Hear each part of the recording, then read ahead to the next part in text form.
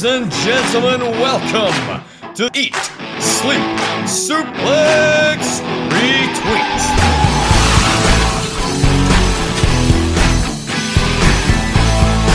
Hello everybody and welcome to this, the latest show on the ESSR feature on the Eat, Sleep, Suplex, Retweet podcasting network. I'm your host this week, Stephen Wilson, and for this week's show, we're going to be looking back at the career of a Hall of Famer, arguably one of the most loved wrestlers to ever grace a wrestling ring, not just by what he did actually in the ring, just as his general persona and just a very likeable guy. Yes, we're going to... we're not talking about Jackson Riker. Scroll back my notes. No, we're going to be talking about Mrs. Foley's baby boy himself, Mick Foley, talking about his full career, dedicated career that he did have over the course of the last few decades. I've got a fantastic panel, so they tell me, here in this week's show to talk about Mick Foley.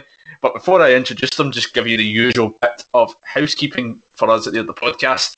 If this is the first time you are listening to us, please hit your subscribe button and get all our content whenever it comes out, either on Spotify, iTunes, any podcasting network. We are on it. You can also find us on all forms of social media. That's Facebook, Twitter, Instagram at Suplex Retweet. And we're not just a podcast, though. We have our content on YouTube, some great stuff. Quiz Showdown, the Book It Tournament, all in there. Just search for Eat, Sleep, Suplex Retweet on YouTube, and you can find everything that we do on that there. Now, on to my panel. I said it was a great panel, and it is because we are ESSR's Three Faces of Foley. Of course, I'm the dude love, because why the hell not? We've got our version of Cactus Jack, the absolute insane member of this trio, and the man who would just do pretty much anything. Andy Mitchell is here with us here. Andy, how are you? Hey, how are you doing? I don't know what that's supposed to mean, Stephen, but I'm glad to be on. I'm a massive fan of Mick Foley, and it's a great podcast to be on. And again, I'm glad I'm the Cactus Jack. I've got the beard. I'm just lacking the hair. I'm like if The Rock and Sock actually had a connection, and I was their baby boy. I've got his bald head and the beard from Mick Foley. So yeah, no, excited to be here. And of course, we've got to have our version of Mankind. I wish he wore a mask to cover his face, but hey ho, we don't have that one. And he probably lives in a basement and is absolutely deranged. It is Scott McLeod. I talked about living in basements, but I prefer not to talk about my summer off of university. But I was having a nice day until I heard your awful patter, Stephen. My patter sounded a lot better in my head, and then I started speaking, and it's just like, this is guff. But run with it. That's what I want to do. So yeah, we are here today. We're going to talk about the career of Mick Foley. Pretty much 4 decades worth of Mick Foley when you look back on it. Started all the way back in 1983. Mick was a very talented athlete. Some people may find that hard given his style of wrestling, but he was a free sport athlete in high school, competed in football, basketball, and lacrosse before he decided to get into wrestling after he was at the Madison Square Garden show where he saw the now infamous Jimmy Snuka do that dive off the steel cage, one of the more iconic moments in the 80s, and he took up wrestling as a result of that.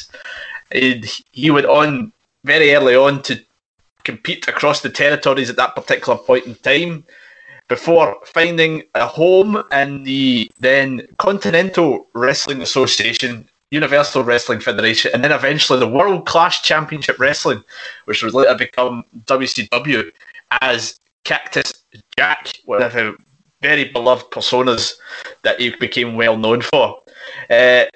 Obviously, this may be a bit ahead of when we probably got into seeing Mick Foley, but Andy, I'll go to you. Do you have any memories of this particular point in Mick Foley's career? Oh, when he was Cactus Jack, that was before my time. So I think he was doing the Captain Jack persona before I was even a twinkle in my dad's eye. So No, but I do know about obviously he was famous for the death matches in Japan. He had mental encounters with like Vader and Terry Funk. And I know there's a match that's like they were on the the videotapes, the sort of people getting seen. It's like, oh, you need to watch this show. But I don't really know much. I do know when he done wrestling in school, he one of the people on his teammate was Kevin. Is it Kevin James from the King of Queens? Yeah, that's a bit. It's an interesting one. But I know it was like he was famous for the death matches in Japan and stuff, and obviously he lost his ear in a match with Vader. Mm-hmm. Yeah, Scott. I think his very early legacy, as Andy mentioned, was this whole deathmatch style of wrestling, which did make him a bit of a household name on the wrestling scene at that particular point in time. But also, as we will go further along his timeline, was inevitably what kind of led to his career being cut so short.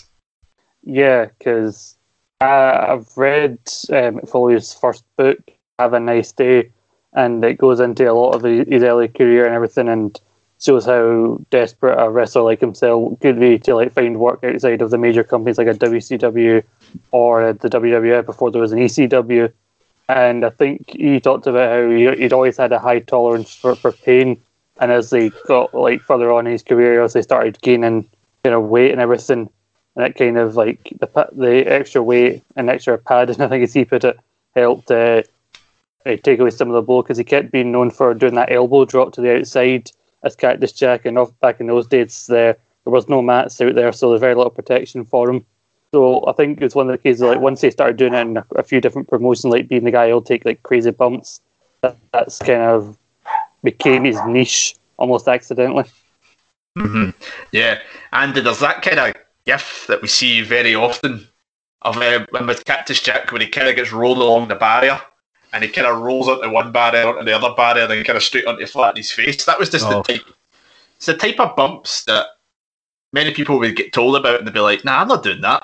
But no, the kind of thing, but he was doing stuff like that before he was a wrestler, because I think there's the first video of him jumping off of his house, and the funny story of it, they've got it on video, is that the video that you see is actually the second tape, because the first time never got recorded properly. So it was like he was doing all this stuff before he was even in the business. So it was like obviously he was willing to do that, and I think obviously he's a young man, and he's like nobody else is doing this, and it's just again he had to retire multiple times quite early, but it's just insane. It's the whole as well, and flipping over the top rope, and the way he would run into the steel steps as well.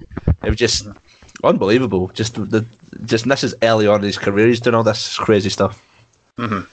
Yeah, Scott, it's quite interesting because we're recording this show not long after the A&E network series biography show on Mick Foley, one of many shows in that series that have came out over the last few weeks, was released, and there was a lot of stuff in that show that kind of documented a lot of things about Foley that wasn't as well known. One of the things that kind of stood out to me, that I didn't actually know, that we may criticise this man for his takes on wrestling these days, but Dave Meltzer was a big part in a lot of Mick Foley's success, because while he was on the independents, he's working a lot of the smaller shows. Meltzer in the Observer said that Foley was as good an indie wrestler as anybody in the country, which led to him getting all these offers from the likes of CWA and WCW, which is interesting, the sway that Meltzer had even back in the early 80s. Yeah, because obviously places like the Observer were kind of almost negatively referred to by people in wrestling as like the dirt sheets, and you got the people who don't like people like Meltzer, like of your Eric Bischoff, who takes any opportunity to slag Dave Meltzer off on his podcast and things like that. But I think it goes to show back in the day that some of the bookers were kind of looking for kind of talent, because a lot of these smaller promotions that Foley would have went to were kind of being on their last legs in the late 80s, early 90s, as the WWF and WCW to an extent were kind of starting to monopolise wrestling. And so for Foley, likes of getting mentioned in the Observer or like through like tape trading, I think they were the best ways for him back in the day to get noticed, because also these are the days before like social media and everything. Mm-hmm. Yeah, and you did mention that infamous angle, well, not infamous, the famous feud he had with Vader. Probably a feud I think ahead of its time, well, not really ahead of its time, but a feud of the era type thing, where you had two not exactly. Well, Vader was a man ahead of his time. He could move like a blooming cruiserweight, but he was about 400 odd pounds. But that match they had with the ear loss in Germany. The interesting thing about it was we mentioned Foley, how he would go through so much pain and do bumps nobody else would do, but he wanted to take that ear loss angle and make it into this whole big, massive, year-long feud. And given the stuff that we might talk about later on that he put his body through, could you imagine some of the stuff that would have happened if he had a feud based on him losing his ear? I don't know. I reckon they probably wanted Vader to lose something as well, or like an ear versus mass match or something ridiculous. But it goes to show, like early on, he always had a good set of like he had good sort of business knowledge within the wrestling and to do with like storylines and stuff. Because again, that's a great angle. You lose your ear against someone, it's like the ultimate kind of what am I going to do to beat this guy? It would have been would have probably been talking about it like we're talking about it in hindsight. Like if it actually happened, I think it would have been one of those feuds. It was like, wow, this is like insane. Mm-hmm. Yeah, and Scott, the mind he had for the business is quite ironic. The fact that after his WCW run, he ends up in ECW, the hardcore promotion. So you think a man like Foley, and like, yeah, he would be quite, good as just a hardcore wrestler.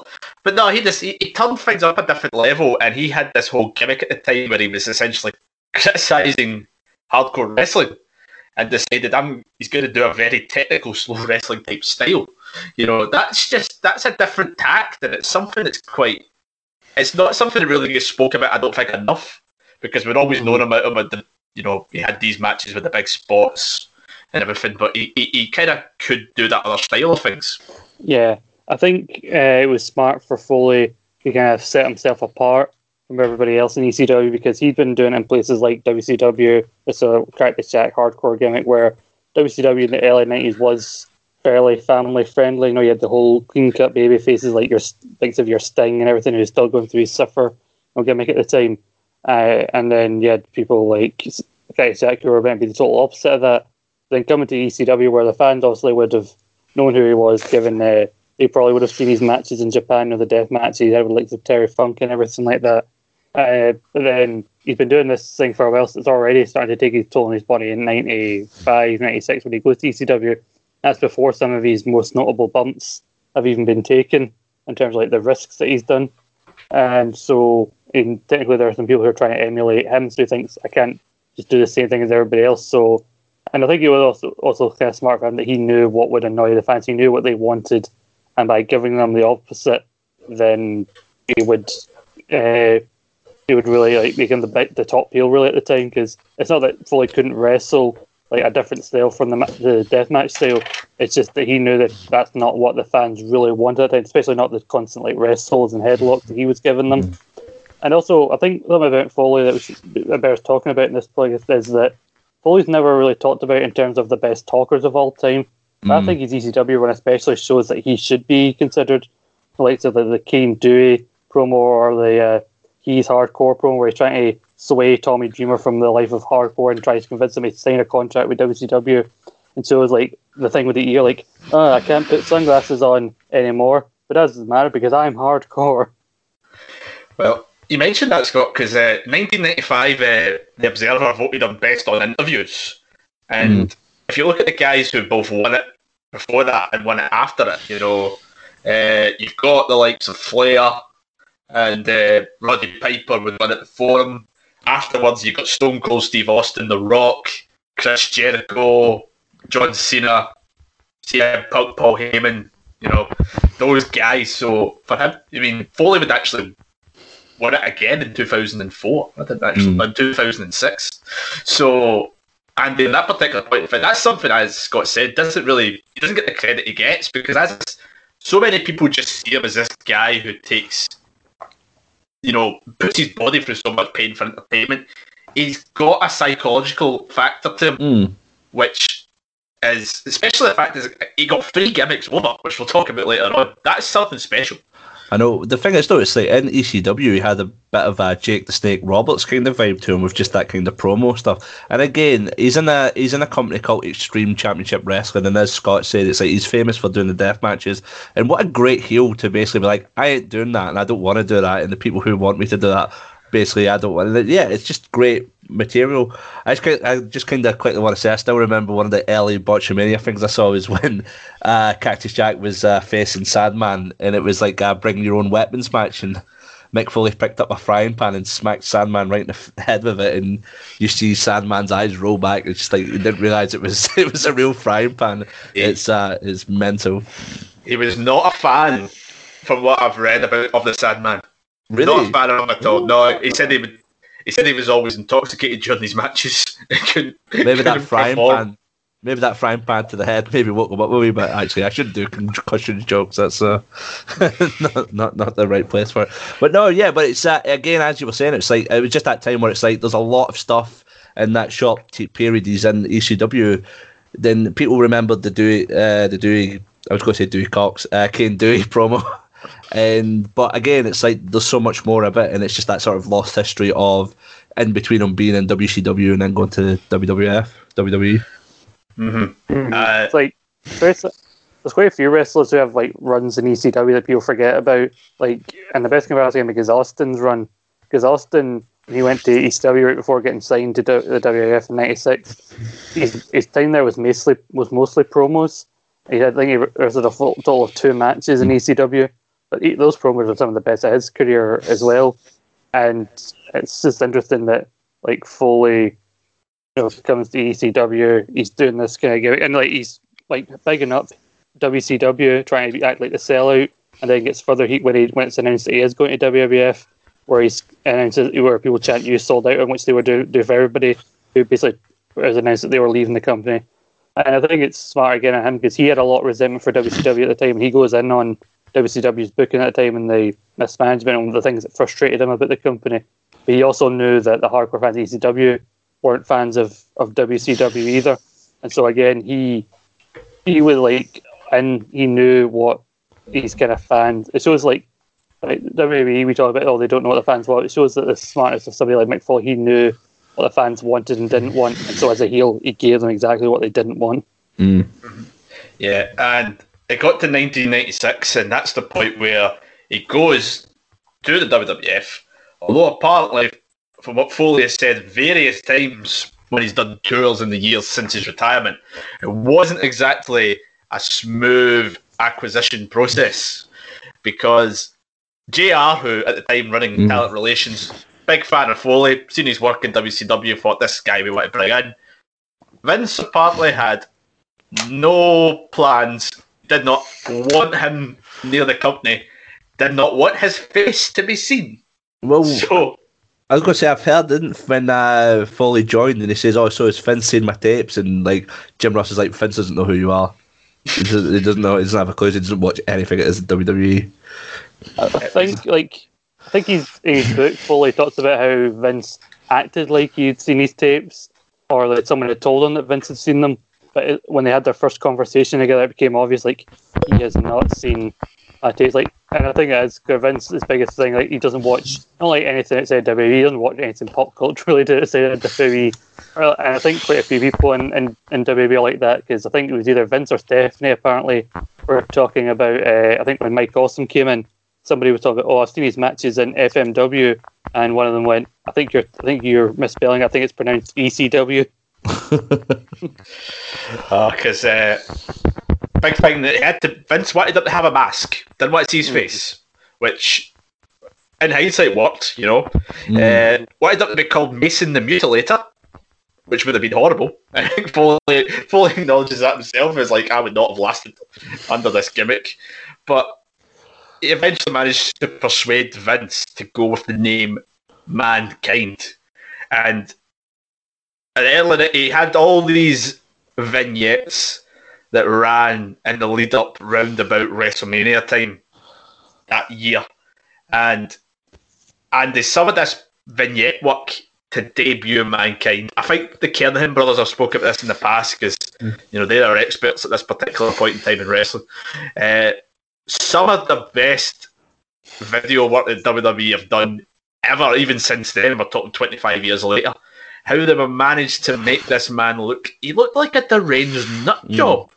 You know, he's in a blooming basement or something like that. He's got bloody rats or something like that. He's pulling his own hair out in a boiler room. I mean, like, you're watching this one at this point, you're actually like, this guy's petrifies me, you know. Yeah. Well, that was at a point where kayfabe was such a big thing too as well. You kind of believed it. Yeah. And again, it's like, how many people would have known that was Cactus Jack? Because obviously he's wearing the mask. And I feel like as well, like, a lot of what went into those promos and the vignettes and all that is like the horror films that kind of were popular at the time, because not long before, like, Silence of the Lambs came out, and they reckon that's what the mask represents as well, as like Leatherface, and obviously the boiler rooms like Freddy Krueger and stuff. So it's like, obviously, I don't know how much Mick Foley likes his pop culture, but you know, how much did he buy into that? And yeah, it's like he's creating this atmosphere, because who is it he attacks on his debut? None other than The Undertaker, and that's it, off to the races. It's like you've all got all this build up of who's this guy, and this guy seems like creepy and crazy, and then yeah, he attacks The Undertaker. Yeah. Scott, actually, Andy brought up a good point earlier on about the kind of this early period of Mankind. It's got real Jake the Snake vibes to it, you know, the kind of the mental psychology aspect of it. Mm-hmm. Yeah, this version of Mankind, if you're only familiar with the white shirt wearing Mankind from like 1998, 99, then I think it's like a total like night and day in terms of difference. I think also a silly name is with the whole Mason the Mutilator, which is total like new generation thinking there. The character was pretty much made for Mick Foley, you know, this kind of crazed like maniac who lives in the shadows, who's kind of been shunned by everybody else. And I know Mick Foley said like the first meeting he had with Vince when he heard the name Mason, he said he liked it because he wasn't sure if he wanted to rock the boat. But when it looked like they were getting serious about it, that's when he probably said like, Vince, I had to be honest with you, that name is stupid. And basically he was trying to find the middle ground with Vince where he was going to do the gimmick, he just didn't want to be given that silly name. And like it fit in with what his style, because obviously if he's crazy then he can still do the style of bumps that he's been doing, because he has no regard for his own stage or anybody else's. And like one of his like vignettes, there's a great few lines from him which sums up how good Mick Foley is as a talker. He said like, you can't take my ear, that's already gone. My teeth already gone. He showed he's already lost a few teeth over the years. I said my mind left me a long time ago, so I have nothing left to lose. And also then using the mandible claw was like kind of like how the Fiend uses it now, because for a while that became kind of a comedy move with like the sock being put over it as he does it. And I think he credits Jim Cornette for showing him, a wrestler whose name I can't remember, years ago used to use it, and he had to explain to Vince that this is really how serious a nerve hold this is, and that kind of became his move. And I think it's surprising that it took so long for someone like a Bray Wyatt to bring that move back. Mm-hmm. I quite liked about this Mankind gimmick at the time. He'd come out to one music, and then he would leave to a completely different music. I think that's really clever. It's like, yeah, this is going to intimidate you as I come out, and afterwards it's like, yeah, blah, blah, blah. The only example I could think of that happened recently was when at the start of Raw, Triple H would come out to King of Kings, but then at the end, when he'd come out for a match, it'd be the game, and it was just like, okay. But it's good, yeah, because it's I don't know because I can't remember the name of the music it's used at the end, but it's just so nice and chill and calm, and it's like total opposite of his character. It's like, oh wow, this is a bit weird.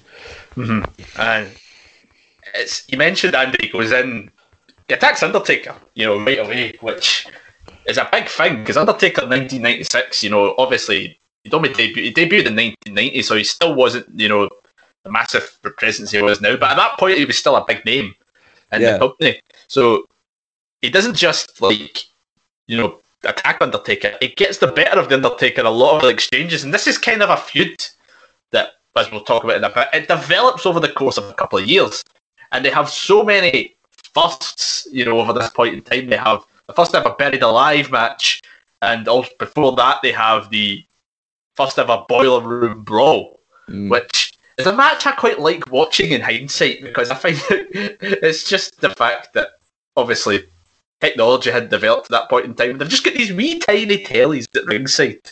So for these poor buggers in the couple of rows back, they're kind of like, What's happening? Can't I see? It's dark as well. Yeah. Good old WWE production back there. It reminds you of those giant tellies like at school when the teacher said, we're going to be watching a video this afternoon, and then they go out and somebody wheels in the telly. And it's usually fucking massive. That's what it was like, probably for the people in that. And now we're going to watch the Boiler Room Brawl. Yeah. So I can't imagine it being the greatest live match to watch. But I was going to say, like you were saying about because the whole thing with Undertaker is like he was fighting the giant or the monster of the week, and then who's more like Mick Foley's perfect for that role because he's mental and he knows actually how to wrestle for a start. So it's like, yeah, and then they just gelled, and it's one of those things. It's like obviously you get Kane and Undertaker and Shawn Michaels, but you don't really hear a lot of like the great rivalry between Undertaker and Mankind because everybody always knows about him getting thrown off the cell. But yeah, they had a fantastic feud, and obviously it was Paul Bearer changed sides to manage Mankind. Mm-hmm. That's one of the best moments in SummerSlam history, albeit if it kind of feels a bit. The actual turn itself is so shocking you can't see it coming, but it's just kind of like the point of the action does the turns a wee bit like he just kind of stands there. It's just like, oh, am I gonna hit? Type of idea, you know. The whole thing is great, and the Buried Alive match Scotch as well is quite. It's amazing as well when you look back at something. It's a tactic that they've used many times with Undertaker. Let's bring out all the heels to attack them and help them win. And you've got the, Triple H, Goldust, John Bradshaw, Layfield trio assisting Mankind for the win. Never would you ever see that again. Yeah, that was kind of the strategy with Undertaker. Like, if he was going to lose, sometimes they'd have all the shenanigans like at the Royal Rumble 94 where Yokozuna and about 20 other bloody heels basically killed The Undertaker and left him in a coffin at Rumble 94. And I think we did talk a little bit about this Mick Foley rivalry on the Undertaker's Greatest Rivals show, one of a series of shows we've done about The Undertaker. And I do think this rivalry with Mankind was like very necessary for Undertaker because his first year in the company, he's this big heel, nothing can hurt him, wins the title for like a week.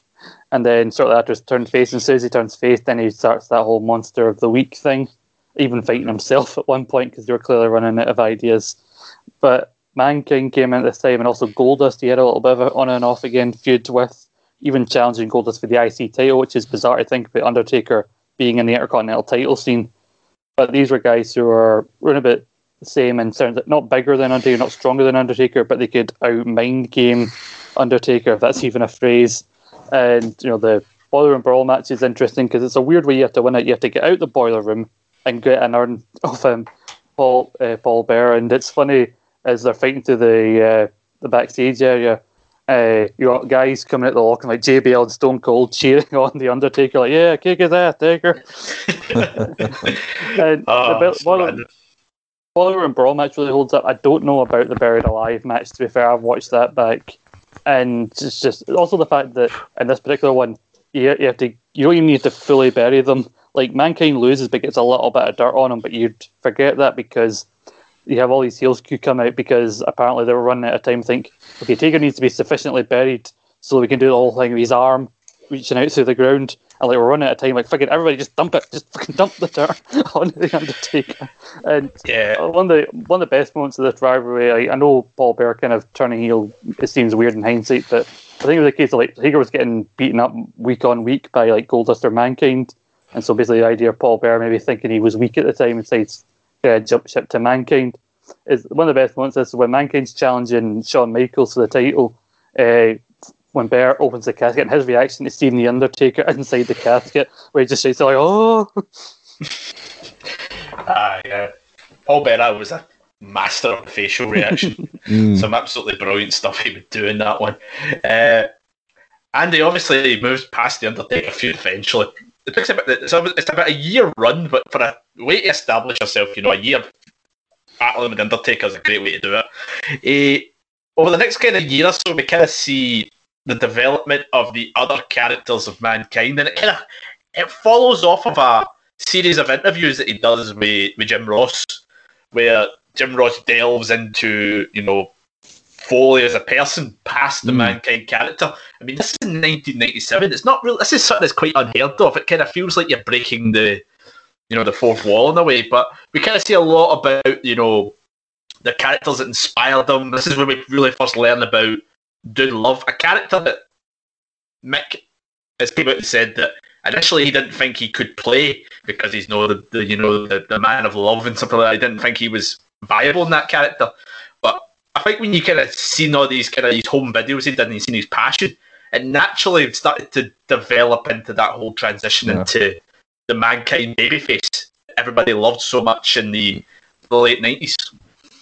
Yeah, because I know it's like that was the thing that humanised him, and that was kind of what made him, as you said, more of a popular babyface, because it's shown you that sort of like the deeper thing of who Mankind is. And I've seen like that it's like why doesn't WWE do that more like today? Because that was so effective back in the 90s. And you were saying we just sort of skipped it, but it was like he managed to in that first year get a title match against Shawn Michaels, and he had a great. It's one of those things again. It's like of all wrestlers who had a great debut year in WWF, WWE. It's like nobody really talks about Mankind because it was good. Like it was a really good run he had. But yeah, like I said, it was like that sort of because isn't that where the whole Foley's baby boy comes from those interviews with JR? I think it was. Yeah. Mm-hmm. I should mention, following what Andy said, the idea he got that title shot so early in because I think it's because like the Vader feud suddenly got stopped after SummerSlam because Shawn didn't like the way Vader wrestled. He thought he was a bit too stiff, which is weird because Vader stiff. Wow. Fucking distracted me now. It is funny that Vader and Mankind would team up in the WWF, but they never actually got to recreate any of their matches together. They didn't have like a prolonged feud against each other, which would have been interesting to see how that would have contrasted to their WCW matches. But yeah, a year into the company, and he gets this match. I think it was apparently between him and Goldust to get that spot, and he gets. And I watched actually a clip from I think it was an Inside the Ropes interview that Foley did, where he said they orchestrated a spot where Shawn was going to leap over him. And the mate wanted it to look purposely like they'd botched it, because afterwards Shawn was going to slap him in the face. And so basically after what happened with Vader at SummerSlam, where he basically yelled at him for not moving, like, move, you piece of shit, and kicked him, they wanted everyone to fill everybody and think that Shawn had basically lost his temper again right in the middle of the match, which again shows the psychology of Mick Foley. And honestly, I think these interviews were definitely necessary, because after that, he got into this team with Vader, but it didn't actually amount to anything other than a match at WrestleMania 13, which was kind of forgotten about. But in these interviews, like I think Vince Russo, has to be credited partly for these interviews, because he was a big proponent of the thing that he would do in the Attitude Era of wrestlers wrestling under their own name. So like you brought him in as this crazed character over the last year, but let's get to know Mick Foley, the real guy behind the gimmick. Mm-hmm. And off the back of this, we kind of got two of the best moments of the Attitude Era, with the whole Dude Love Mankind discussion that leads to Cactus Jack coming back and defeating Triple H on Raw. Fantastic match, one of the best matches in Raw history. And of course, the Three Faces of Foley moment at the Royal Rumble 1998 with Cactus Jack at 1, Mankind at 16, and Dude Love at 28. A moment in that Royal Rumble, and I don't think we're ever going to see repeated again. I can't think of anybody other than maybe Bray Wyatt who maybe play that off. I know. I'm trying to think. I can't even think of anything. Maybe Mr. McMahon. It could be Vince, the announcer, Vince, the CEO, and the genetic jackhammer. But obviously, it's not the free. But yeah, there's nobody else that could do that. He could have even done a fourth one where he just came out with himself. But it was in that time where this wrestling was just so popular, and and what a time to have done that. Because if you'd have done that before, or if you'd have done it after, people would have probably thought it was stupid. But the fact it's like Mick Foley's doing that, and the Three Faces of Foley, it's just amazing, and it is obviously still something that's talked about today. It's just this incredible sort of moment that happened in the Royal Rumble. Mm-hmm. And there's of course, Scott, a very underrated match at that year's WrestleMania.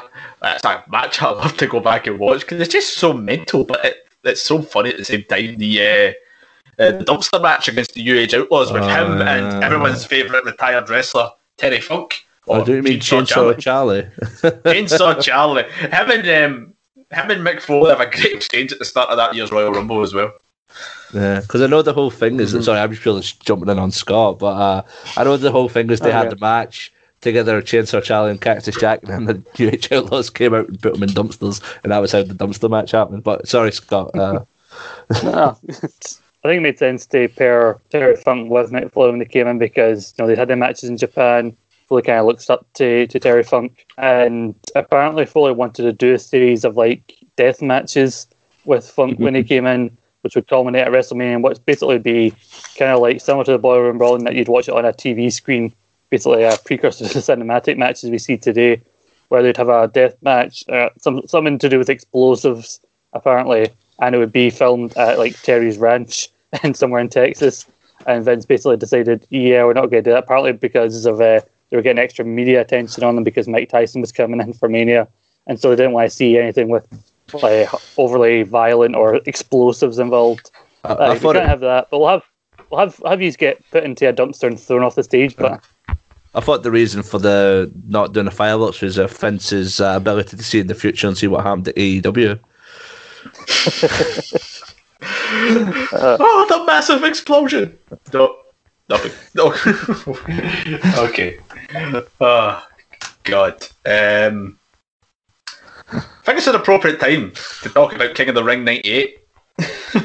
Sorry, I couldn't resist going over that. Sorry. King of the Ring 98, arguably the night that made him a mainstream star.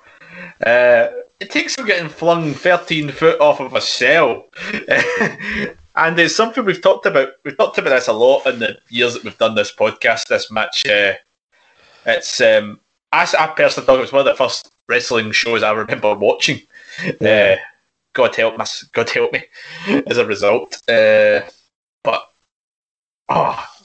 it's such a notable and memorable match in wrestling history. No, as you're saying, it's what else can you say that hasn't been said? I never had the fortunate to see it when it happened. I think I saw it later on, a good few years later. But it's that match when people say, "Oh, wrestling's fake," isn't it just pretend? I was all right, let's sit and watch this match, and you tell me how pretend it is. And it's did they just throw him off the side of that? And it's yeah, he did. And it's Jesus, that's so. It's keep watching. There's someone else kind of come up, and it's just it's one of those things where it's people say wrestling isn't really real and stuff like that, and nobody really gets injured. And you're yeah, no, this is an actual legit sort of over the top sort of example. But yeah, it's just a fantastic match because obviously it's Mick Foley knew it was how are we gonna top the Taker and Shawn Michaels one, and he knew it was you need to go to the top of the cell. And the problem is with that, as soon as they'd done that, every other Hell in a Cell match is people are just waiting for him to get out the cell. Mm-hmm. Because it's and that's 23 years ago that happened, and people are still basing this on how mental a cell match can be. Yeah, Scott, I guess your brother Ross has talked about how the amount of that's the bar of big match spots, and people keep trying to say why don't you do this? And it's just that's never going to be topped again. One, for just how shocking it was, and two, health and safety. Oh yeah, in the current era would not allow a man who get chucked off a cell, obviously seriously concussed, to wrestle. It's just not allowed anymore. Yeah, the closest where we're going to get to that again is when Shane does his bumps off of the cell. He's done twice because they keep trying to do big spots, and they try to do one where they're both climbing up the cell and they both fight each other and they both flying back. I think Drew did it with Seth one year, and I think he also did it with Orton recently. But it just isn't the same. You can't portray that as shocking when years ago we still remember the Mick Foley bump. And it's one of those moments where I think people who don't even watch wrestling anymore still remember when Mick Foley got thrown off the cell. And I think it was an effort on Foley's part to try and differentiate this match from the one before it. And the spot where Terry Funk gets the choke slam apparently was kind of improvised on the fly because Foley was legit like knocked silly and was taking the longer they should to get back up. When he we got back.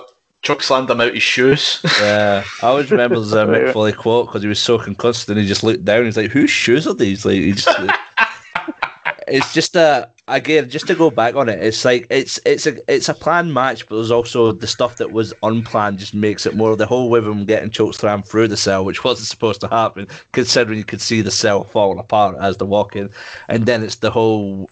Oh, look at that smile, that sick smile. And the real story is it's just he knew his teeth had got knocked out, so he's trying to use his tongue to see where it was. And again, it's that whole thing. It's just this man could take punishment and enjoys it. And obviously the famous JR and King lines of, oh my God, he's dead. Like, and it's just like this match is just so mental. Just scripted and unscripted reasons. It's just, it's like, you just can't do it because like, the stuff that wasn't planned just made it more mental, and the stuff that was planned just made it. I don't know. It's one of those matches. You haven't seen it. You need to see it. It's one of the greatest wrestling matches, or great wrestling spectacles of all time. It's interesting. There you go. Sorry, because like they played this for years in their whole like you can't fake that. You played this for years in their whole like don't try this at home video packages to show like what the serious risks of wrestling can be. And like JR and King really sell like JR especially. Like, JR actually there was a genuine concern in his voice when he yelled, "Will somebody stop the death match?" after the second bump, because I think they were planning on it like giving way slowly and he'd roll in, hopefully cushion some of the impact. But not only did it give way, but there was a chair on that particular area of the cell, so the chair smacks him right in the face, and that's partly what concusses him. Like with the chair, like with no protection, not even knowing that it's coming, with no way to protect him. So. And do you know what the messed up part about that thing is that nobody ever talks about? Like later on, he runs out to help Kane. And, he's absolutely. And it's like he's just like, "Where am I?" But you can't. And Kane said in his book. Kane said in his book, like, because they randomly incorporated the cell into that match because they know like we can't top that, and like he and Austin were apparently sitting backstage thinking we're supposed to go out and follow that. How the hell are we going to do that? And I think the thing that really has to be said about Foley in here is that he both like legitimised and ruined the Hell in a Cell stipulation at the same time. Yeah, and that he forever made use of the cell synonymous with himself, and so people will never forget this concept of Hell in a Cell. But they'll also be hard for anybody to do anything that insane in Hell in a Cell again that won't be compared to Foley going up the cell. Well, the next proper Hell in a Cell match wasn't until No Way Out 2001. And it's sort of and obviously it's like Mick Foley's back in it. I was just going to quickly say as well, I remember like there's a story where he's talking to Undertaker and Mick turns to him and goes, "Oh, did we use the thumbtacks in the match?" And literally like he gets him to look in the mirror and is like, "Look at your face, Mick," and it's just like all the thumbtacks because he was that concussed he just can't remember most of the match. You have to watch it back a few times before you remembered it because like as soon as it happened, he had no memory of it. Obviously, you shouldn't really have to chuck yourself 13 foot off of a structure to make yourself a star. But he inadvertently does make himself a star after this one. And I think, this might be a controversial statement, but I'm going to say it. I think he has one of the best 18 months runs as a wrestler. Oh, yeah. Following this one, because he has all the stuff with the establishment of the goofy Mankind character with the Mr. Socko stuff. That scene in the hospital with Vince is absolutely gold. That whole stuff with Vince, and the only thing that tops the Socko moment is Austin whacking him with the bedpan. That's so class. I'll take it from here, nurse. You've got you had Vince yelling the next week like, "Austin, you violated me." Yeah.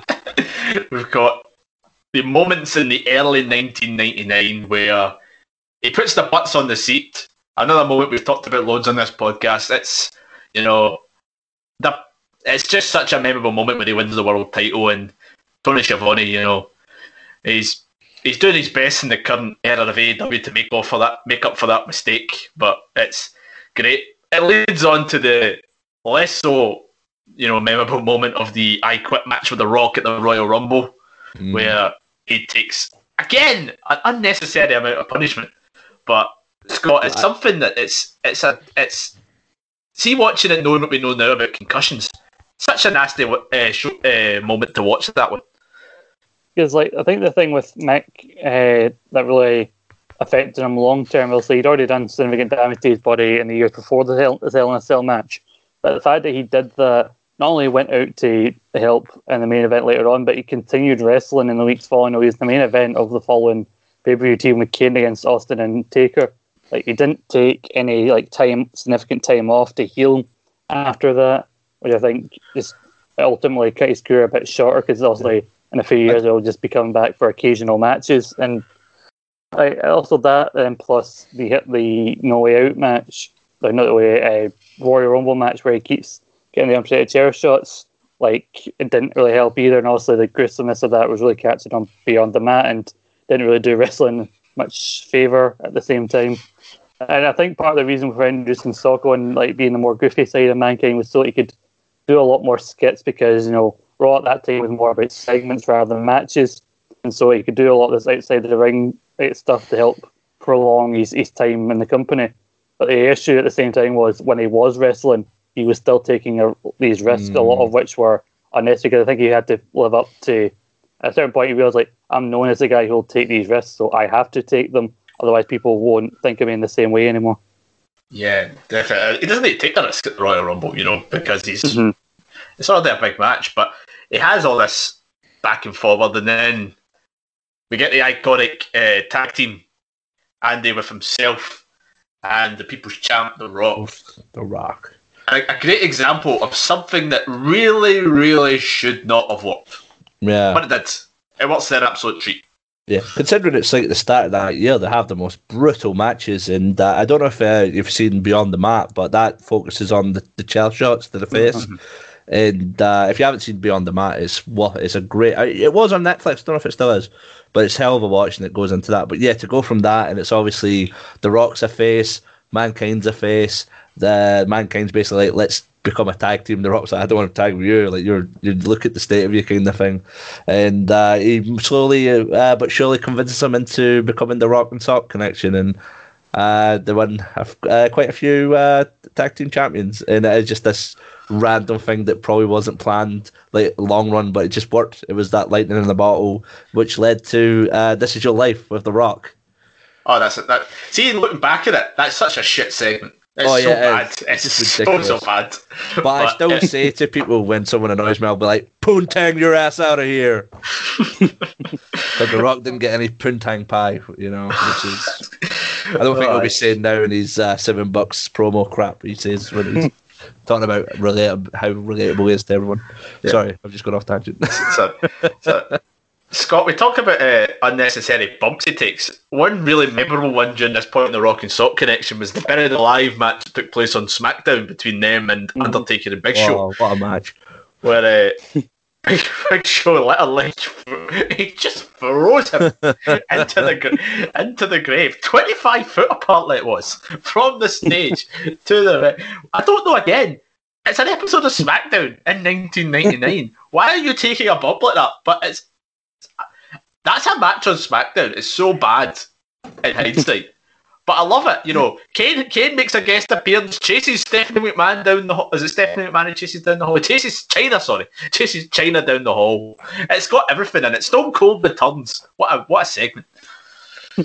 You can't fault the accuracy, because he throws him from the stage, pounces on around the grave, and then just rolls in. But again, the whole thing of you being a tag team at this point, Mick, it should be that you should be taking some of the burden off yourself, not having to take these risks. But somehow he's still. I think maybe he was trying to make the Big Show give out a key spot to the Big Show and make him look good, and so maybe it was his selflessness kind of getting in the way of it, and not thinking about the risk himself. Because after that, he would think about winding down. A few of my favourite things of this run is Foley claims that also he was angry with The Rock for getting a bit too ahead of himself and getting too into the chair shot because he hit way more than he should have. That, plus the fact that The Rock's all, because his character, he would try and no sell everything funny that Mick Foley did as Mankind, which was part of their dynamic. But that, him not really giving him anything in the segments, plus the chair shot, he said he had a lot of animosity for The Rock for about a year or so, but they eventually also worked it out and they're now friends again. I remember that like part of the thing with The Rock basically not caring about Mick is that Mick got beat up backstage. He's being attended to. Rock just wanders by on the way to his match, and Foley goes, "Hey Rock, you go out there and win one for the Micker." And The Rock's just like, "What the hell's the Micker?" And just walks off. And there's some great backstage segments to it. I think there's one where it's like Mick's talking to The Rock, and The Rock's like sounds like he's been caring, but it turns out The Rock's just on the phone to someone, and he doesn't know what Mankind's saying. And he's like it's just ridiculous. Like some of the greatest promos. Just like, and again, they weren't even together that long. What was it, a few months? Not even. Yeah, like August to like, I believe one of their final matches properly as a team of that proper run. Because I know they'd have another match years later. I mean, in 20, I think Armageddon 99, they team together. I know they're kind of associated after it, but they're not officially the Rock and Sock. It's like August to like December on and off, because there's that period where Foley thinks the Rock threw his book in the trash, but really it was Al Snow. Al Snow, yeah. Yeah. And like, I love that Mick got a few months out of like his whole thing being him coming out every week talking about his book. One prolonged advert for Foley's like book. But he was so loved that he got away with it, and people like bought into it, and also it became a bestseller, even though apparently critics at the time refused to review it because it was a book written by a wrestler. But again, talk about Foley as great as a promo. When he thinks the Rock's throwing it in the trash, obviously he let go of every insult the Rock threw at him while they were a team. This was his boiling point, and he properly ripped into the Rock like few people did at the time. He even called him Dwayne as well, which I don't think anybody had done. Like, listen to me, Dwayne, you self-centered son of a bitch. You grow up. And he just walks out. Because, like, nobody really got the last word in on The Rock at that point, but Foley did on that night. Yeah. This next bit I'm going to kind of combine with another part of his later career, because I think it kind of gets on how good he was in a way as well, putting over the up-and-coming stars. I'm going to combine his feuds with Triple H in the early 2000s with his 2003-2004 feud with Randy Orton, as they're both very, very similar. Now, Andy, I'll go back to you on this one, because you're kind of, both me and you both kind of in similar areas of where we really get into wrestling at this point in time, and I think the Royal Rumble and No Way Out series of matches with Foley, with Triple H, it's brilliant, storytelling. Yeah. Brilliant matches, brilliant psychology to it. Triple H looks like an absolute star off of it, and Mick's able to go off into the sunset for a month, but that's about that. Yeah. Two brilliant wrestling matches at a point where wrestling was at its peak. Well, the thing is, though, because Triple H won his first title from Mankind, and obviously nobody really... It's sort of such a forgotten about, like, first title victory. And it was the whole build up to the Royal Rumble where he's like, you're not facing Mankind, you're facing Cactus Jack. And then, yeah, it made Triple H who he is today. And because before he was the guy from DX, he was the guy that was always with someone. He always had like help. And again, that storyline with him and Vince, and obviously because they had the hardcore match, but it's against Vince, so it was just laughable. But yeah, against Cactus Jack, is like, it just took it to another. I remember, I was one of the first pay-per-views I think I ever watched live, because that was back when it was on Channel 4. The debut Channel 4 one. And it was like, I think I was 11, and a few people in my school year, we all fell in love with wrestling, and we all fell in love with Mick Foley, because we didn't really know much about him before that, and it was just, what the hell is it? This is amazing. And I think along with that match at the Royal Rumble, as well as Mae Young flashing on TV, is another reason why Channel 4 didn't want to really continue on, because they didn't realise that wrestling could be that violent. And it's like, why don't you watch the product before you do it? But then after the Royal Rumble, obviously it's the build up to the retirement match for Triple H. It's like, I want your contract. But you get to pick them. I can't remember who is it. Is it he tells him to pick the match first, or he says, I want you to retire if you... If he goes, yeah, but as long as it's in Hell in a Cell. I don't know, I just remember the build-up, because it's not just, it's Cactus Jack, it's just selling this is Hell in a Cell. This match is mental. It's like, look what happened in the last Hell in a Cell when Triple H has never been in a Hell in a Cell. It's like, how is he going to survive? And it was that, going into it, you're like, this could go either way. It was one of them rare occasions where it's like, you didn't know who was going to win. Like, it could have been Triple H, it could have been Mick Foley, it could have been Cactus Jack, but yeah, it was a hell of a build-up, and it's a hell of a match. And No pun intended. And Scott, before I went back and looked back on this in preparation for this show, I didn't realise just how much striking similarities there were between that kind of feud and his win with Randy Orton. Which Randy Orton at this point in time in 2003 is raw as anything. No offence to me. He's a great athlete, but he's still not the finished package. But I think being on that spotlight with Foley throughout this whole time, it just cements him. And I think these two feuds are probably the two best of Foley's career, I'd say. And that's quite a high standard considering they had that massive 2-year feud with The Undertaker. Mm-hmm. Yeah, I think Foley put everything into these feuds because both times he didn't really know how much time he had left as a wrestler. Because he talked about he never wanted to come back for WrestleMania 2000. He fully intended when he did the retirement for him and Triple H in that match at No Way Out. He wanted to retire, so obviously he wanted to go on high and make Triple H a star at the same time. But obviously he was disappointed with coming back for Mania 2000, and then I don't think he was that pleased with the Mania 20 match, and so he had to his last couple of matches were really not really underwhelming. So when he had the match with Orton at Backlash, I think he thought, okay, I'm going to make him a star, but also go out on something I can be proud of. And it just goes to show how good Mick Foley is. They've got these people who nowadays in wrestling are used to put other people over. But sometimes comes at their own risk of their own credibility because they're just going to lose. But Foley can really suck you into thinking maybe there's a chance that Foley will get the win. Because again, I think the Backlash match is for the Intercontinental title, so Foley's another person. Foley is another guy you don't think of as challenging for the Intercontinental title because that kind of gets slipped past the side a little. I don't think he's ever won it, has he? No. Oh. And the IC title is almost secondary to the whole personal view. Orton spit his face, kicked him down the stairs.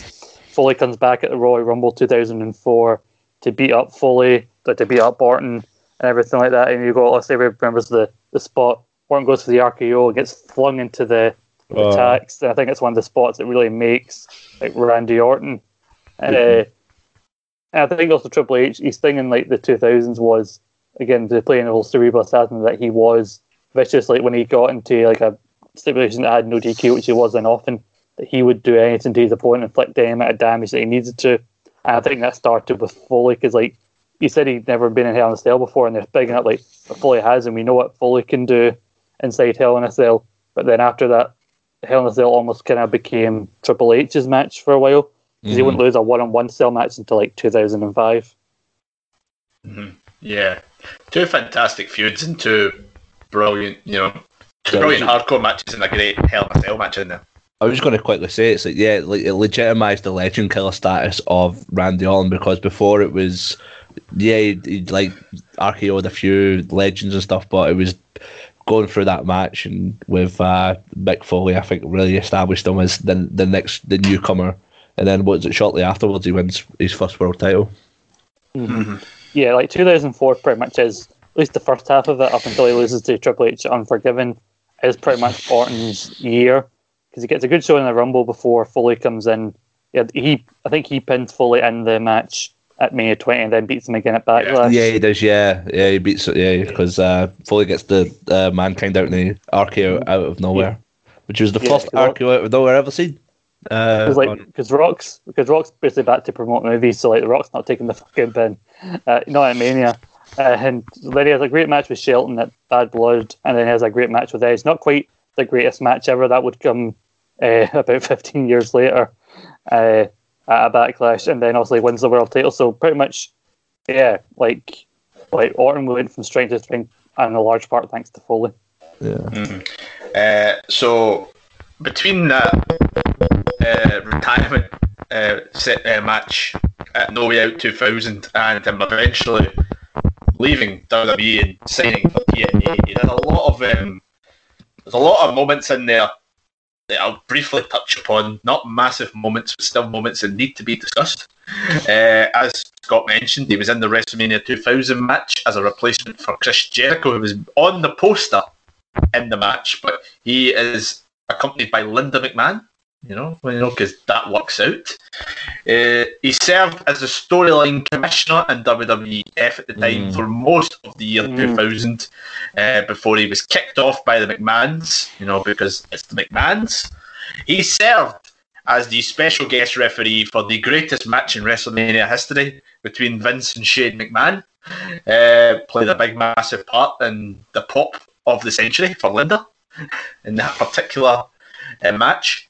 He made sporadic appearances on TV throughout that year as well, including at one point introducing Minnesota Governor Jesse the Body Ventura, and serving as a special guest referee at that year's Invasion pay-per-view for the Earl Hebner Nick Patrick match, as well as the tag team brand panties match between Lita and Trish and Stacey and Tori Wilson.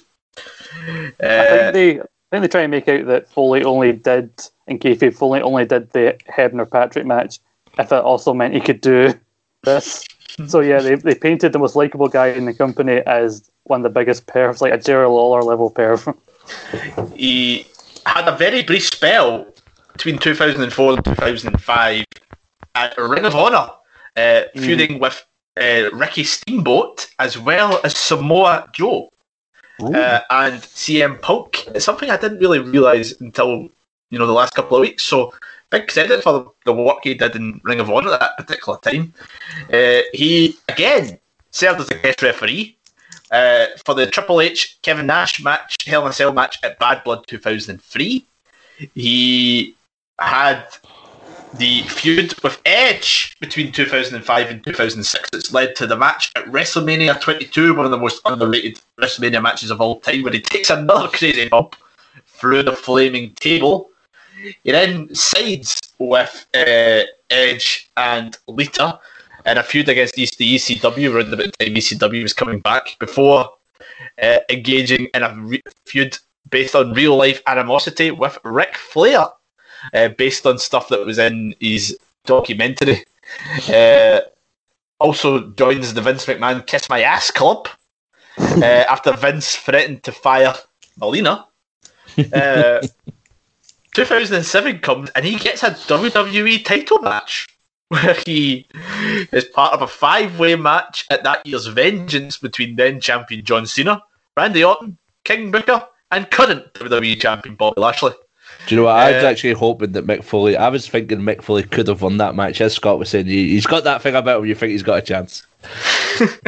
I mean, actually, looking back at it, Bobby Lashley is more the odd one out than Foley, because I think at the time they were bigging up Classic Night of Champions as a celebration of the history of the championship belts and WWE and everything. And so I think all the other guys except for Lashley were former champions, but I think they were hoping Lashley would be a future champion. It took him long enough to get there, but he had to have one of the greatest TNA World Title reigns first. Check out our other show on that one. But so like he seems like the odd one out there, but yeah, Foley coming in, I think Foley, for him, he would have happily went out on that Mania 22 match, because he said in that video told like he didn't feel like he'd had a good WrestleMania match, like not a legendary one. And I think that match with Edge probably match of the night for that Mania. Then he kept trying to get brought back in. He's like the Godfather. Every time he's out, they pull him back in. They want to legitimize ECW, bring him in for a short spell. I can't remember the Godfather saying that. I thought it was on about that whole train. Maybe one of his other gimmicks, maybe with Papa Shango.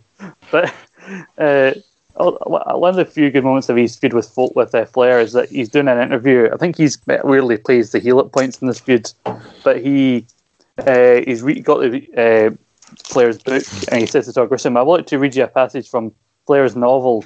And he goes, "Actually, Mick, I think it's an autobiography." He goes, "No, Todd, because an autobiography contains facts, which this does not." Some, belting insults going there. And one of his final matches in that particular run in WWE, he teamed up with Hornswoggle to qualify for the Royal Rumble in January 2008 by defeating the Highlanders. Oh yeah, the Highlanders. Everybody remembers them.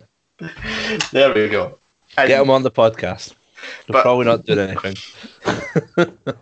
Later that year, he makes a triumphant return as an on-screen talent, not in WWE, no, in TNA. A run over the course of nearly 3 years that Scott McLeod looks back on very fondly on past podcasts, in particular Lockdown 2009, where he defeats Sting to win the TNA World Championship. Take it away, Scott. Honestly, I can't even think what the hell they were thinking with this.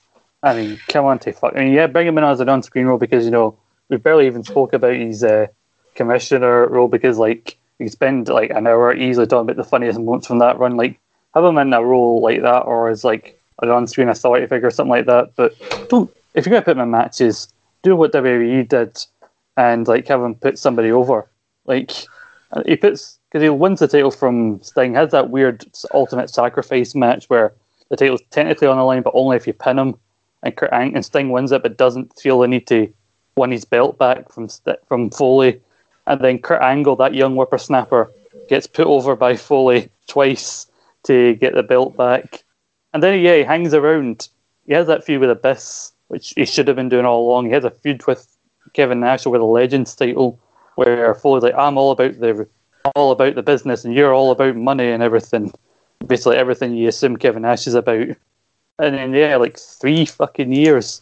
And they should have gotten everything they could out of Foley. And yet, other than his title win and that match with the Abyss, I could not tell you one other fucking thing he did in his TNA run. It was, I think he was involved in that ECW stuff, the EV2 thing. Oh yeah, well, good on you, Mick. You're really worthwhile on that. Andy, I'm not really sure what your TNA knowledge is like. Do you know much about his run in this point? I just know he was there. That was it.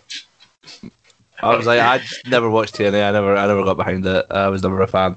I apologise on TNA fans, but yeah, I just knew he was there. Did he have another feud with Ric Flair? I don't know.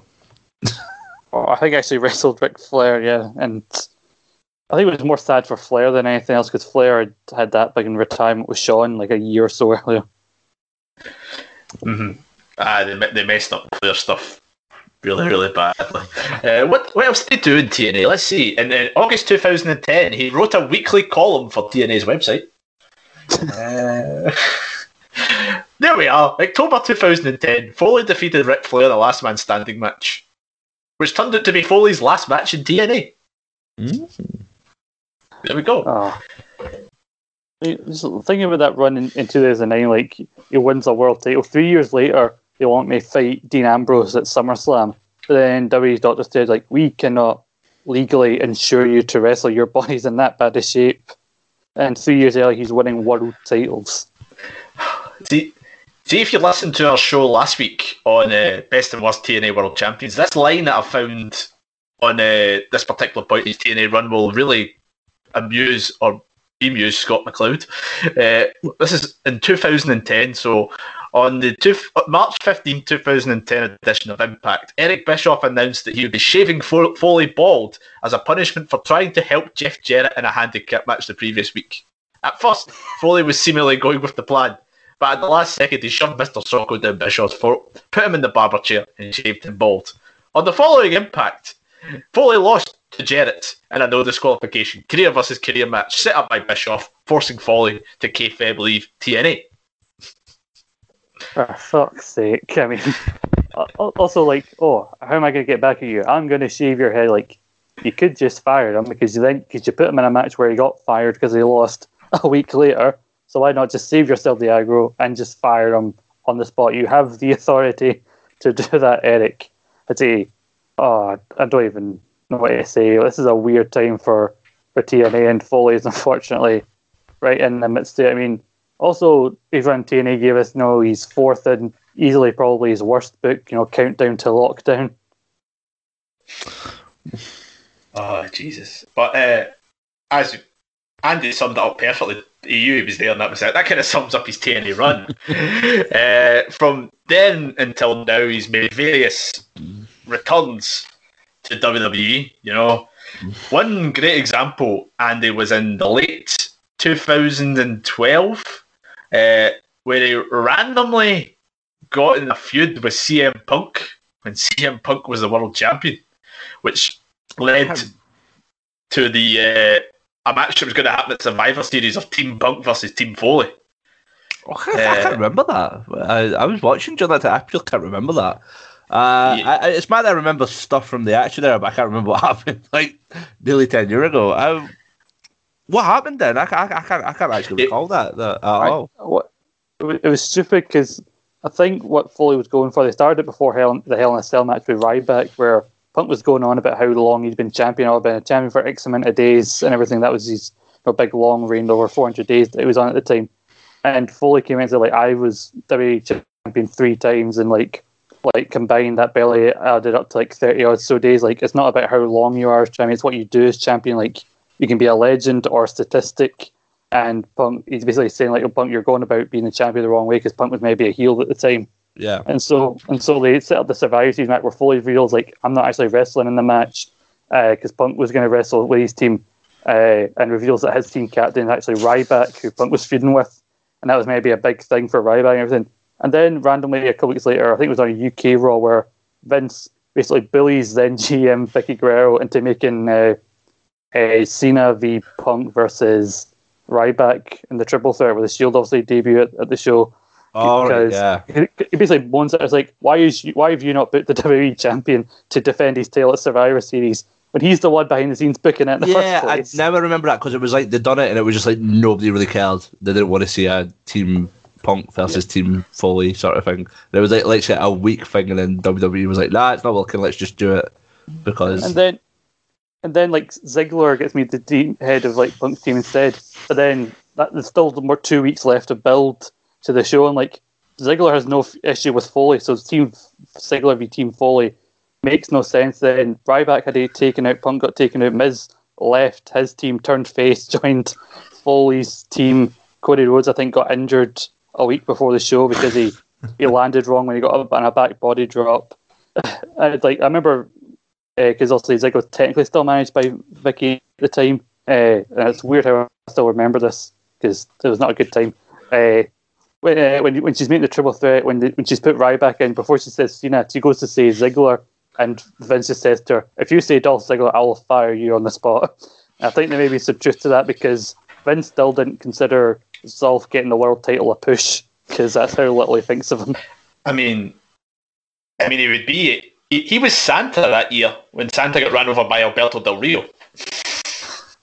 Oh yes, when John Cena saved Christmas. What was interesting at that point in time was he was originally meant to be the debut feud for Dean Ambrose that year, because Dean Ambrose did this whole bunch of things. They kind of seeded the feud that was meant to happen in SummerSlam, but they couldn't medically clear Foley for it. So there's that whole thing where it was like there's the recording of Dean Ambrose confronting him around the WrestleMania time, I want to say. Yeah. And it was, and then it just never went anywhere. Yeah, he was going to blame, because Moxley being CZW, I think he was going to blame Foley for inspiring people like him to get into the hardcore style and ruining people's lives and everything. Foley said he was having doubts about the feud anyway before it got cancelled, because to get to him on Twitter, Ambrose made some comments about Noel, which Foley thought were a bit over the line. But also, it's funny, I just mentioned, like, the feud didn't happen because Foley couldn't be legally insured to wrestle, and yet 3 months later, they hit him with a car. Because you can't wrestle, you can still be hit by a car. You're technically not having a wrestling match with a car, so it's okay, please don't sue us. So, other highlights of his career in this last particular run, he... what did he do? He appeared as Dude Love on the 1000th episode of Raw, Dancing with Brodus Clay. He gave Dean Ambrose his baseball bat with the barbed wire ahead of WrestleMania 32 when Ambrose faced Brock Lesnar, and Ambrose did not use said barbed wire baseball bat. He did appear at that WrestleMania as well, along with Shawn Michaels and Stone Cold, to take on the Hall of Fame group, the League of Nations. 2006, of course, he was the Raw general manager for a pretty much good part of that year. And let's not forget in 2005, where he was the guest commissioner for ICW Fear and Loathing at the SECC, where his main involvements in the show were putting Viper in the triple threat match for the women's title, which he would win, and of course preventing Rudo Lightning from getting involved in the main event. And Grado beat Drew for the world title, and he would then give Grado his flannel shirt. Happy endings all round. Yeah, and then wasn't he meant to do it the next year? But then he sent Finn Balor instead. Because Survivor Series was the same night, and he was the Raw GM, and it was obviously Raw vs SmackDown. You couldn't have the Raw GM not there for Raw vs SmackDown. Yeah, because I remember he still appeared via video screen, like he added Kenny Williams to the Stairway to Heaven match, a ladder match for the UG title. And just Kenny Williams was over. Hearing Long Island-born Mick Foley saying the words "the bollocks," Kenny Williams. That was when Kenny Williams was over. Oh, what a time that was. Kenny Williams was over in 2016. Tamina's over in the pandemic world of 2021. Oh, jeez. What is life? I'm surprised he remembered who Kenny Williams was, because I think Ross mentioned him as like one of his choices for worst authority figure when we did that show, because like he was just basically the whipping boy for Stephanie McMahon at that time, where he was forgetting lines, yet he was having to write stuff down to remember his promos, and then he gets fired in a way that you think eventually he's going to come back and give them these Triple H and Stephanie to come up, and nope. Next time we see him, I think it's like Hell in a Cell 2018 when he's the guest ref again. They love making him a guest ref, don't they? Yes, I think he's got the record for guest referee appearance. I think his last appearance that I can remember was when he unveiled the 24/7 championship. No, I think he came back a few months later and he got attacked by the Fiend, didn't he? Yes. So I don't know, I always remember that when he came out and he introduced that title when the Simpsons Irish group was like, have Terry Funk killed. So that's a lot of Mick Foley's career in the wrestling ring to go through, but he had a lot of great successes outside the ring. As we've mentioned, he's a best-selling, multiple-time New York Times author for his various autobiographies. And as you mentioned before the show too, is he had a spell as a stand-up comedian. He did. I managed to see one of his shows in York, in England, and I managed to meet him afterwards. And he was really funny, but his jokes weren't really that great. It was more just him talking about like wrestling story, and I think it's popular now. I think it was just kind of before the sort of an audience with, and it was definitely way before Inside the Ropes. But it was just like he was on stage and he would just talk about wrestling stuff and like these stories, and it was just, that was what the more interesting part was. He was sort of doing that before anyone else was, but then he would just throw in these like really cringy dad jokes, and I was like, no, just go back to the stories. That's all we want to know. And I met him afterwards, and again, it was like, what do you say to someone like who's probably been asked everything? Because he was basically, before, he was like, don't ask me anything to do with Hell in a Cell, because I've been asked everything and I'm sick of listening to it. And someone in the audience tried to ask him about Hell in a Cell, and he played Kurt Angle's music, and the guy just basically got upset and ran out the building. It was really, really sad. But no, it was I had the pleasure to meet him. He's really, like, he's quite tall. He's taller than you'd think, and I'm like a tall guy. I'm like 6'2", and he was like towering over me, and I was like, Jesus Christ! I thought he was going to eat me. But no, the stand-up's definitely, like I said, I think now it's like if it's in an audience, if it's Inside the Ropes with Mick Foley, that's probably what you would have got with the stand-up, minus the jokes, so it'd be a much better experience. He's their go-to guy Inside the Ropes. He obviously came over at the last minute when the Undertaker stuff kind of fell flat there, so fair play to him. He's got a lot of great stories as well, and obviously because he's wrote, how many books has he wrote now? Is it like 4 or 5 or? He's written, like, in terms of autobiography, I think he wrote Have a Nice Day, Foley is good. It wrote one called The Hardcore Diaries. I don't know if it's more about it's just a random collection of stories. And then Countdown to Lockdown, as I mentioned, kind of more he's focused on TNA and that. And then I think he's written a bunch of like kids' book. Like, he wrote one, because Miz mentioned it a lot on TV, where about the Miz, like portraying Miz as a spoiled child in a like Christmas book that he randomly wrote. A most miserable Christmas. It was. Yeah, I know. He's got five memoirs. The four Scott mentioned, and there's one from 2017. Saint Mick: My Journey from Hardcore Legend to Santa's Jolly Elf. Oh yeah, it's like I think he was not in a documentary talking about his love of Christmas and everything, and how he used to dress up as Santa all the time. When I saw him in for the stand-up, I'm sure it was summer, and he came out with Christmas gear on. And it was like, right, this guy. Is that Holy Foley you're talking about, Scott? No, I'm pretty sure there's something else out there where he talks about Santa, but it's probably covered in there. But Holy Foley is one of these. Aye. I would never watch fucking Holy Foley. I remember when they put the trailer out for it on the network, and I'm like, that looks like a crock of shit. Also, he also shows up, if I'm correctly remembering it, as a referee in the wrestling film Peanut Butter Falcon. He does. He does indeed. He has a really random cameo in 30 Rock. Really? Yeah, as Mankind. He also showed up in Boy Meets World, and he gives advice to someone, like really serious advice, as he's dressed up as Mankind. I just remember that 30 Rock thing. I'm just trying to remember why exactly was he in 30 Rock again? For no fucking reason that I can think of. You thought it was the Rock and Sock connection. I'm sure he's I'm sure he turns out like he's a sexual partner for one of the lassies in it. Wow. Clearly, whoever was writing 30 Rock did not know who Mick Foley is. It was Alec Baldwin's stunt double.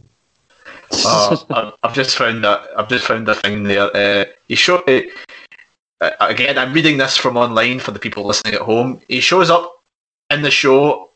He's in a random trailer. It's just like a random trailer for something. It's like the trailer featured Emma Stone, Andy Samberg, Liam Neeson, Amy Adams, Vince Vaughn, Kirsten Bell, Nick Cannon, John Krasinski, what's her name, Jenna Maroney, who's the character from it, Matthew McConaughey, Ian McKellen, Plinko from Price is Right, an inflatable arm-waving tube man, the 1995 Quebec something, R2-D2, the flight attendant that went crazy, and none other than Mankind. He showed up later in the show as Mankind, where Jenna Maroney was trying to find friends outside of Tina Fey's Liz Lemon character. He showed up in Jenna's dressing room and introduced the 30 Rock audience to Mr. Circle. Wow. You can find this on YouTube, so it's quite a funny... I think that's what I'm going to do after this finishes. I've never heard of that before. An argument broke out over who should be focusing on the group, and with everybody saying me over again, until Mankind stood up and yelled, "You're all using the wrong word." Okay. I think Foley, like, I remember when it was announced he was going to come in and play The Undertaker, it was a nice thing for him to do, but I remember also being upset not getting to hear The Undertaker talk, like, because this is before the last Fight series where Taker was doing more and more like out of character interviews, like appearing on fucking Hot Ones for Christ's sake. But I think Foley, through his stand-up, his books and various things like Inside the Ropes, I think Foley is one of the guys who's like, he's kind of tapped out in terms of like stuff you've never heard before. Like trying to interview him now would be a case of like trying to think, what the fuck has Mick Foley not been asked already that I can ask him? To ask him about his role in 30 Rock. I didn't even remember that actually happened. Partly was his favourite show on TV at the time, and that's, you get asked to do it. It's the most random thing ever. It's like blah blah blah blah blah blah blah. Mankind. What? Anywho, I think 30 Rock mentions that's a perfect way to end this look back at the grand career of Mick Foley, from Cactus Jack to Mankind to Dude Love to cameo appearance with Liz Lemon. He's done it all. And the Peanut Butter Falcon. Interesting film. Maybe we'll hear. Maybe we can petition to get David Campbell to review that on First Time Films. I'm going to actually do that once we finish recording. I'm going to message David and ask him, can you please review the Peanut Butter Falcon, and see if he tells me the bolt. I'm still waiting for him to do Highlander. Like, that is Scottish national treasure film right there. I'm still waiting for him to review Hot Rod. He claims he knows who's in it, but does he really? Give me a name, Campbell. Film. Give me a name. Hot Rod is wrestling. Well, I'm pretty sure someone wears a Stone Cold t-shirt and a Hulk Hogan t-shirt, wrestling related. Like, I think when we all are able to meet outside after COVID, everybody in the pod just gets together to recreate that scene where everybody's walking and singing "You're the Voice," and before it all turns into a riot. But yeah, Mick Foley, all in here. I hope you have enjoyed this show. If you have enjoyed this the first time you listen to us, please subscribe to us. We've got a massive back catalogue. We've got loads of shows. We've got all these feature shows. We've got ESSR Central, which is our huge show. Saturday Draft Live, which is our fantasy wrestling league. Good fun doing that. East Meets West, where we review New Japan Pro Wrestling. So much content on that back catalogue and so much coming up. Our next week's show, we're going to be talking about the best and worst finishers of the modern era. Should be an interesting one. Followed by a review of the 1996 King of the Ring. Not the 1998 King of the Ring, which we've talked about a lot on the show, the 1996 one. So lots coming up on the podcast there. We've got loads coming up on YouTube. Quiz Showdown's always on there. Jack Graham's some reason the champion. No idea how Jack's managed to win 2 Quiz Showdowns in a row, but hey ho. Well, it may not be for much longer because it's coming back in July and I am in the hosting chair. And we'll see how he gets through a quiz that's actually about wrestling and not your daft singing or whatever. Or who in the podcast once wrote an article about, I don't know, the 5 worst Jeff Jarrett matches, which I might write. As long as you don't put a Good Housekeeper on that list, I'll be fine. So like loads of stuff coming up on loads of other stuff. You know, you can keep up with it on our social media feeds. You know, at Suplex Retweet, we're all on there. From myself, Stephen Wilson, I'd like to thank my panel. We've had a lot of good fun talking about Mick's career. You might hear us reviewing 30 Rock in a couple of months. Who knows? Andy Mitchell, thanks, Andy. No problem. Like you said, there's like so much we could have talked about with Mick Foley's career is like, amazing. I just want to quickly throw in there, watch Dude Love versus Stone Cold Over the Edge 98, one of the greatest matches ever. Very underrated feud. Very underrated feud he has him and this Dude Love, actually. Yeah. Didn't get a chance in that. And to Scott, thanks Scott. Thank you very much for everybody. Thank you for having me and have a nice day. From us here at the podcast, we will see you next time. Cheerio, bye. Bang bang.